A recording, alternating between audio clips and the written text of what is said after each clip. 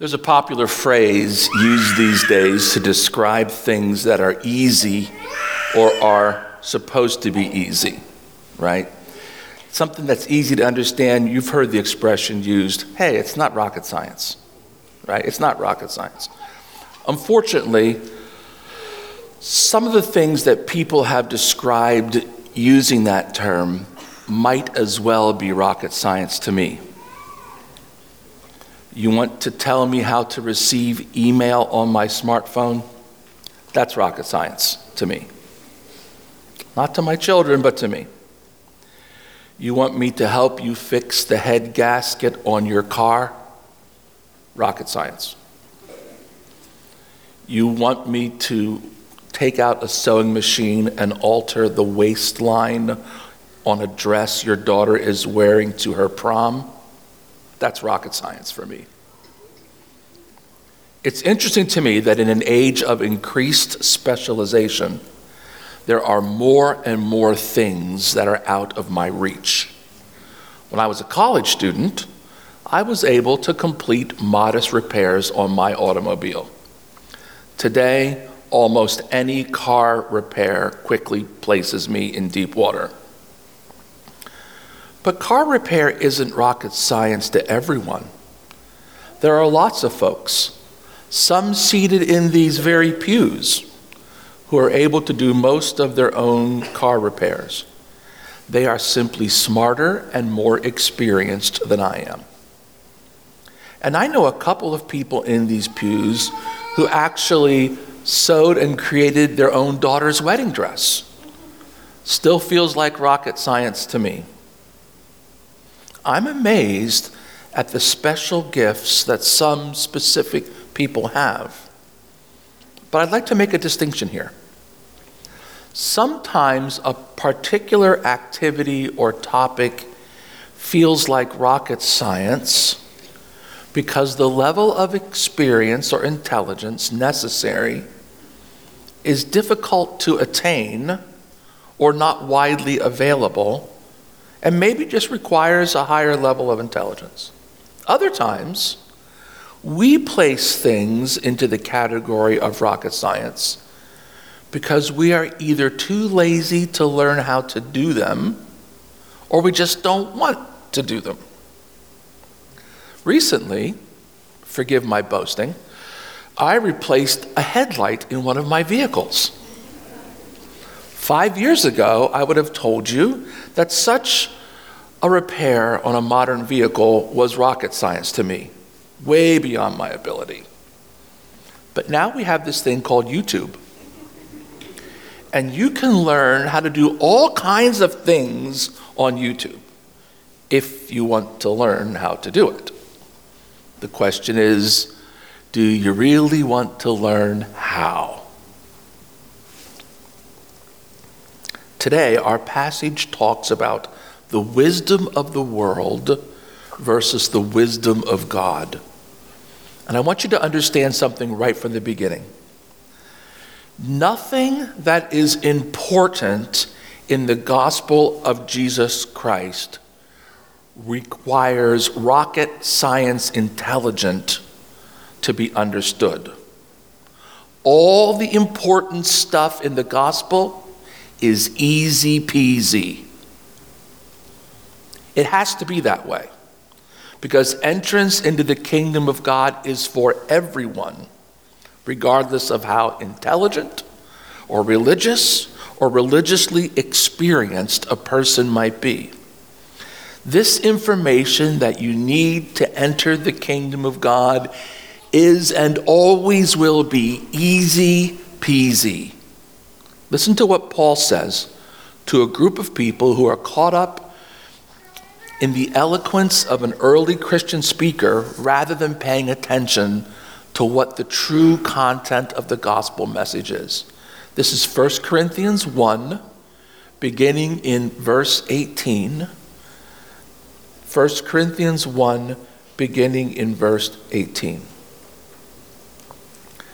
For the message about the cross is foolishness to those who are perishing, but to us who are being saved, it is the power of God.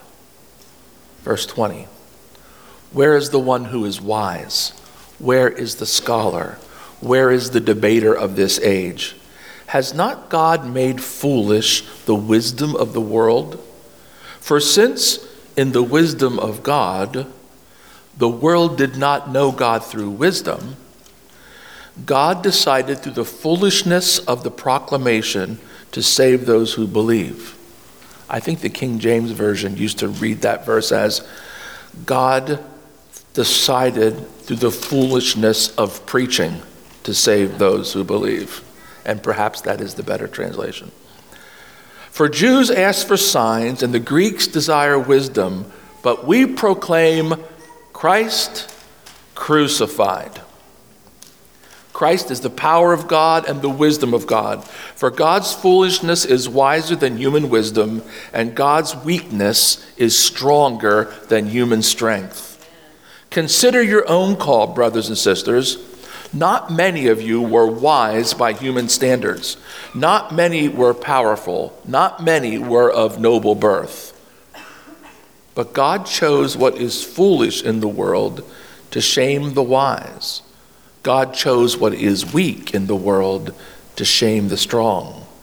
God chose what is low and despised in the world, so that no one might boast in the presence of God. As it's written, let the one who boasts boast in the Lord. You can almost feel from the wording, right? Paul is shouting here. He's shouting. He doesn't have the all caps feature on his keyboard to do so, but he's shouting here. The content of this message is simple. It's simple, simple, simple. We preach Christ crucified. That's the message. In 2 words, we preach Christ crucified. Now, there were lots of questions in the early days of exactly what that meant. I mean, Jesus didn't write any books, didn't leave any written instructions behind. He only left simple people behind to tell the message. The Holy Spirit guided the church in her early days through the teaching of the apostles. And when Paul says he is proclaiming Christ and Christ crucified, it means a few simple things. First of all, he's proclaiming Christ. His life is an example to us. He's holding up Christ so that we can see him, so that we can view him, so that we can model our lives on him. That's what Christ means. He's preaching Christ, the life of Christ. And it deserves all of our attention. And when he says Christ crucified, he means that Jesus is the Lamb of God who takes away the sins of the world. That's the message.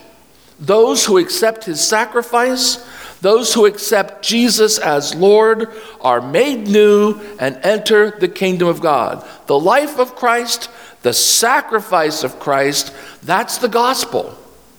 That's what Paul proclaims. And that is not rocket science. That is simple to grasp. It is easy to understand. Pay attention to the life of Christ. Accept his sacrifice for your life, and you may enter the kingdom of God.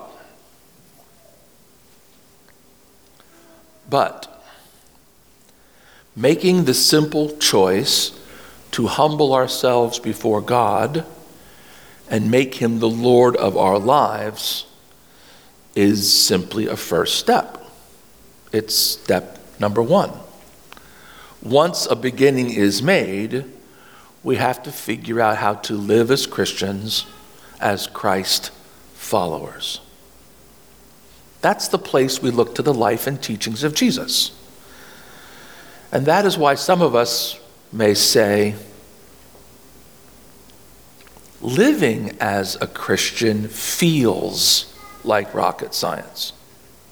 It's one thing to understand what the gospel is and to step into it. It's another thing, day after day, moment by moment, to actually follow the example of Christ in our lives and actually do it.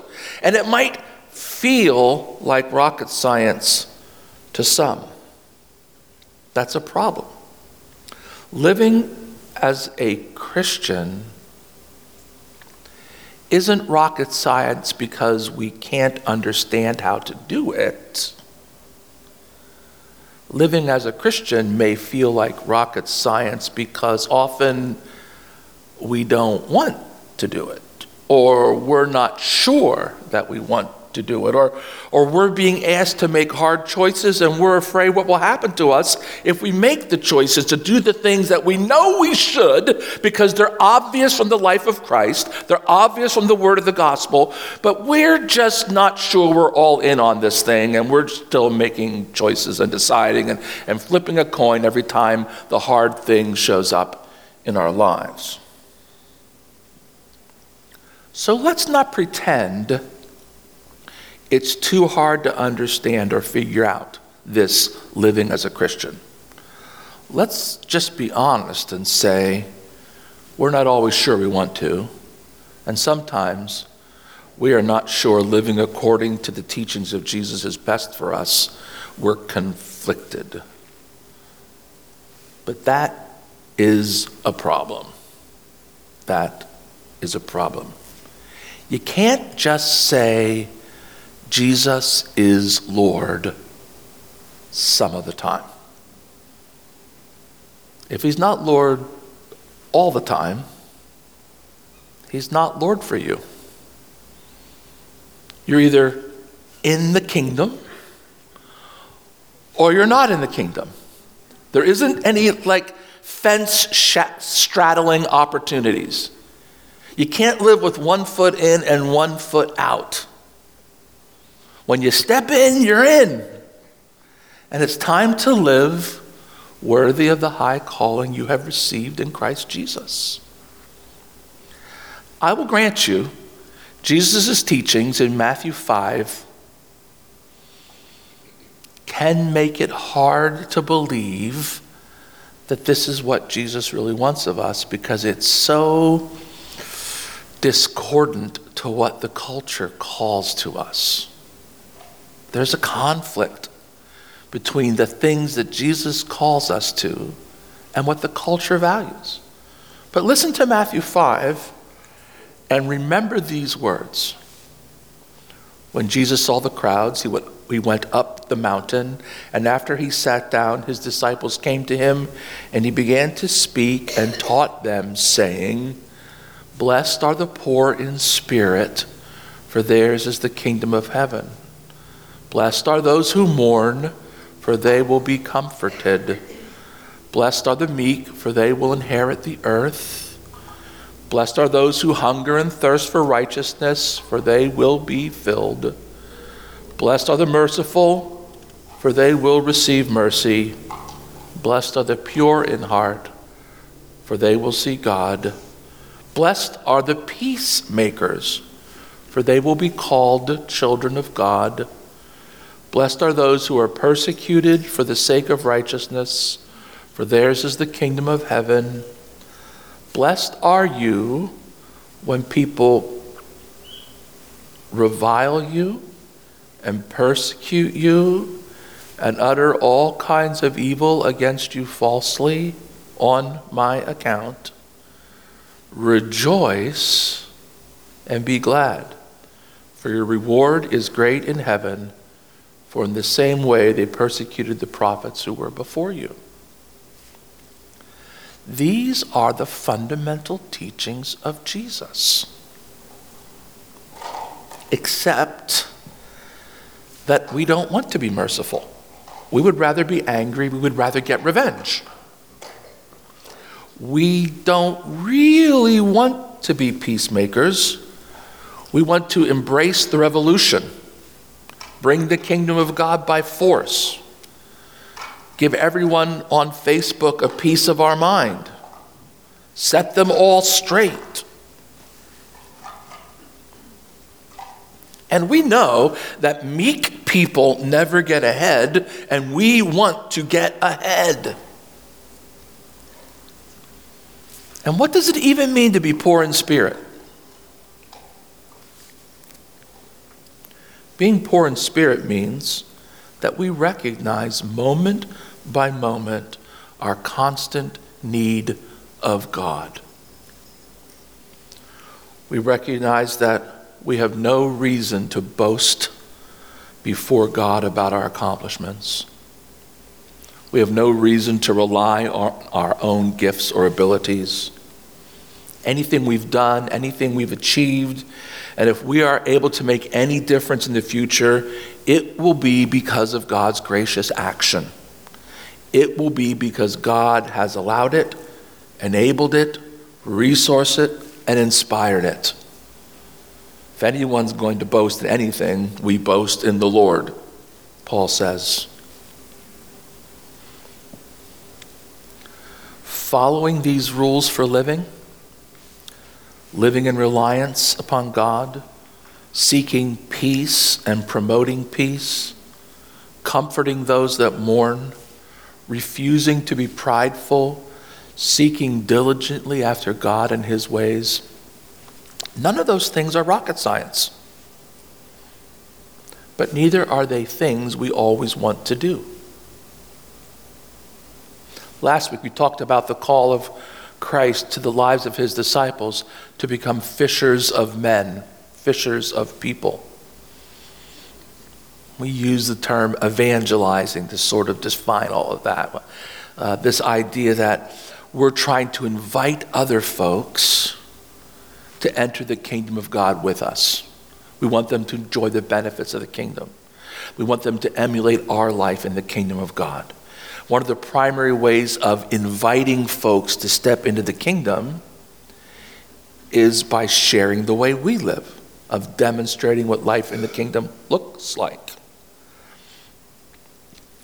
But if the way we are living doesn't really reveal what life in the kingdom is supposed to be like, what are we attracting people to? What are we trying to invite them into if our lives are so inconsistent that when they watch, they say, now why would I want that? Why would I want that gloomy, pessimistic, argumentative, self-first kind of experience for myself? Remember, Paul's preaching Christ crucified, right? And we're invited to look at the life of Christ and make the life of Christ our model. And so the joy of the Lord should be primary in our lives. We should be filled with the joy of the Lord. But if we're living in a way that doesn't reflect that,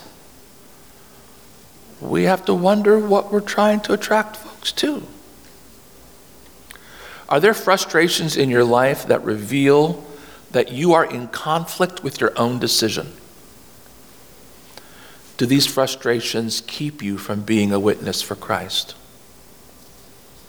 Are you afraid of being labeled a Christian because you don't measure up to your own idea of what a Christian should be? You understand the dilemma, right? Years ago, there used to be a bumper sticker, honk if you love Jesus. But some of us can't put that on our car because our driving habits are so bad, we don't want anyone to know we're Christian, right? So we don't want to be publicly labeled as a Christian because our lives are inconsistent with the label. And that's a problem. We should have a I love Jesus bumper sticker right on our t-shirt. And we should live like we love Jesus. And that our lives represent Christ crucified. Understanding we aren't going to do this perfectly, but by the mercy and grace of God, He will enable us to reflect His glory. That's possible for us. Are we fishing to bring folks into the kingdom of God, or are we just treading water, trying to keep our own heads from going under? Is this do what I say, but not as I do? We cannot hope to fulfill the mission of God in the world if we choose to ignore the teachings of Jesus in our own lives. The good news is this: God wants you to succeed. He wants you to live a victorious Christian life here and now. I'm convinced that a part of the secret of how you do that is, well, here in Romans and here in Philippians. This is what Romans 8:31 says. If God is for us, did you catch that right off the bat? If God is for us. The implication is, you know God is for you, right? That's what's being said here. God is for you. He is invested in your success. He is invested in your joy. He is invested in coming alongside you when you're grieving and mourning. And your brothers and sisters in Christ are invested in the same things for you. So God is for you. If God is for us, who can be against us? Right? That's what it says. In all these things, when he asks what could possibly separate us from the love of God, in all these things we are more than victorious through him who loved us. I'm convinced that victorious Christian living is possible for us. And a secret of it is in Philippians 4:4. Rejoice in the Lord always. Again, I will say, rejoice. Let your gentleness be known to everyone. The Lord is near. I always wonder how our lives would be changed if we honestly believed that Jesus was standing next to us moment by moment in our lives. The witness of Scripture is he's with us. The witness of Scripture is he's closer than that, because by his Holy Spirit, he is in the heart of all the believers. The Spirit has already been given to us. The Spirit has been given as a down payment, a deposit on the promises of God in eternity. And so God is with us. Didn't we just come through Christmas? Didn't we say that like 472,000 times? God is with us. But do we live as if God is with us? Do we live as if the Holy Spirit is in us?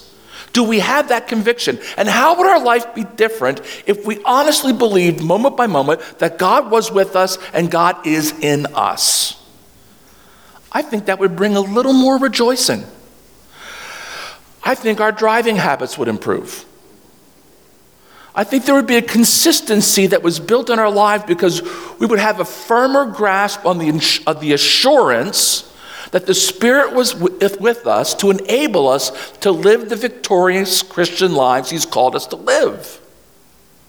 We have to exercise the faith to believe he's here. Do not be anxious about anything, Paul says.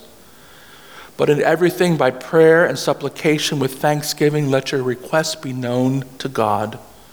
Verse 7. And the peace of God, which surpasses all understanding, will guard your hearts and minds in Christ Jesus. Are you joyful in this life? Do you have a sense of the peace of God in your heart? Is the peace of Christ guarding your heart and your mind?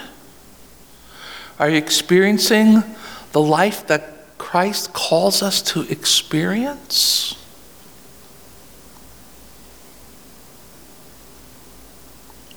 The last thing the church needs, the last thing the kingdom of God needs, is additional representatives or ambassadors that don't model the life of Christ. It's no wonder that the Church of Jesus Christ has such a poor reputation in the culture today. We have a public relations problem. Too many folks who have forgotten that God loves them and calls them to be peacemakers. Too many folks claiming to be Christian who don't much look like it. We're not those folks, are we? We're the folks for whom the Holy Spirit has poured his love into our hearts, made us generous and gracious, kind and compassionate.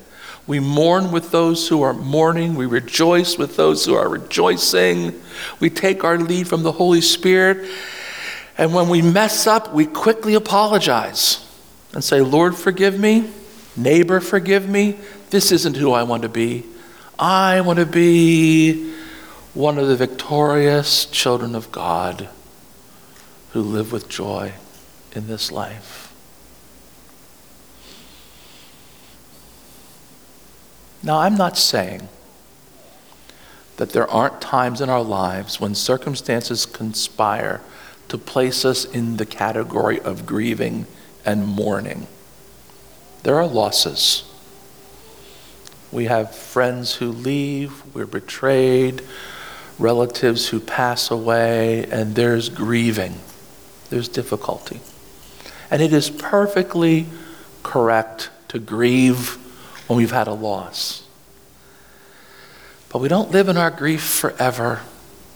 And we invite Christ into our lives to comfort us so that we can return to reflecting his glory.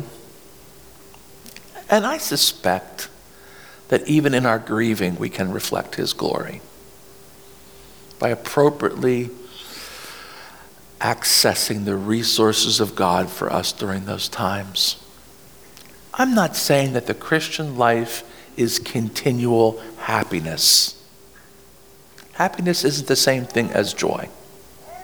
Joy is the deep-seated conviction that the promises of God are true, that his presence with me now is complete, that he is utterly reliable, that he will never leave me, that he will enable me to climb whatever mountain I encounter, and that it's his desire that I do that in the company of my brothers and sisters in Christ.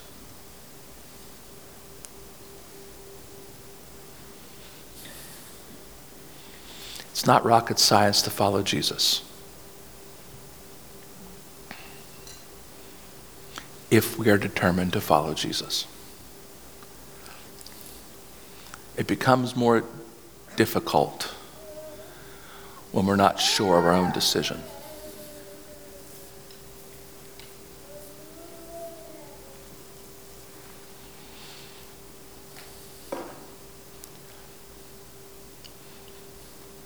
The Holy Spirit will let you know if there are areas in your life where you're not completely surrendered to Christ. The Holy Spirit will let you know if there are actions or things you're pursuing that aren't appropriate. And if you listen to the voice of the Spirit, I am convinced the Holy Spirit never has any difficulty communicating his will to his children. If we don't want to hear it, that's a different matter, but that's on us, not on him. He's perfectly able to let us know exactly what we need to know. What do the scriptures say? The Holy Spirit will come and guide you into all truth, right? That's the Holy Spirit's job. He tells us what's true about Christ and about us. And so if you want to know the condition of your surrender to him, you just say, hey, I want to know. And you'll know. You'll know if there are additional steps that you have to take, if there are course corrections you have to make. The Spirit is perfectly capable of letting us know that. We just have to want to know. We have got to decide whether we're going to follow him completely or pretend that we're straddling the fence. Because we never get to the mission of Christ if we're not completely surrendered to him. We never get there. And we must get there if we're going to honor him. I'm going to pray in a moment, and after I pray, we're going to sing a song together. And while we're singing that song, I would invite you to ask the Spirit about the condition of your heart, whether you're surrendered to him or not.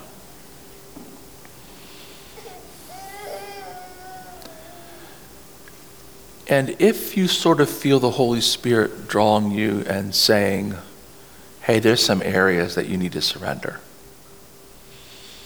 I'd like to have a prayer with you specifically at the end of the service, so that when we're done singing, we can pray together.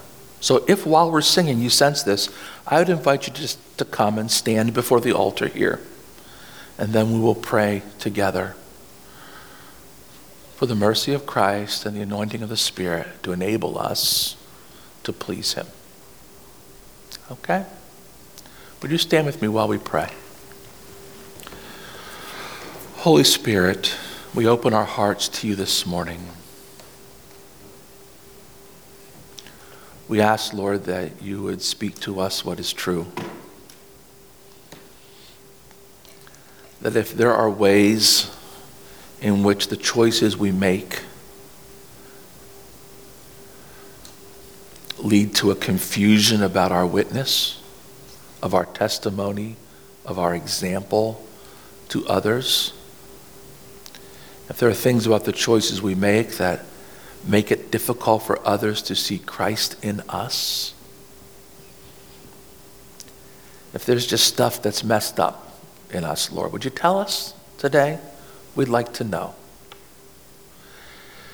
And would you give us the courage to make choices to follow you consistently? Tell us the truth about ourselves and grant us your mercy that we might be able to commit ourselves completely to you. This is our prayer this morning. I need you, oh, I need you. Every hour I need you. My one defense, my righteousness. Oh God, how I need you. If you want to come and stand in front of the altar while we sing this again, come now. I need you, oh, I need you. Every hour I need you. My one defense, my righteousness. Oh God, how I need you. Let's pray again. Father, by the mercies of Christ, would you pour out your Spirit in our lives? Would you make us aware of any place where it's difficult for the reflection of Jesus to be seen in our lives? Make us aware of any place that we have not committed to you. Make us aware of any new battlefield in our lives that we've not surrendered to you completely. And by your grace, help us, Lord, to surrender all of those things to you. By your mercy, show us now how to appropriately serve you in every area. Lord Jesus, restore our joy in our salvation. Create in us clean hearts and clean minds, Lord. Help us. It is our desire to honor you now and always. It is our desire to live in ways that reflect your glory with integrity, that are pleasing to you, Lord. And we ask, Lord, would you draw people into the kingdom by our example? Would you use us to your glory? Would you help us in these days? Don't let any pride exist in us that makes us self-reliant or believes that we can do this on our own. But keep us, Lord, humbly before you, day by day and moment by moment. We don't desire to boast in our own strength, Lord. We rely on you. And any boasting we do will be boasting about your grace and your mercy and your compassion and your patience, because you have demonstrated all of those to us. Thank you, Lord, for the work of your Spirit in our lives. Enable us now to live as your children. And now may the glory of God be reflected in your faces and in your lives. And may your joy overflow to the glory of God now and forever. Amen.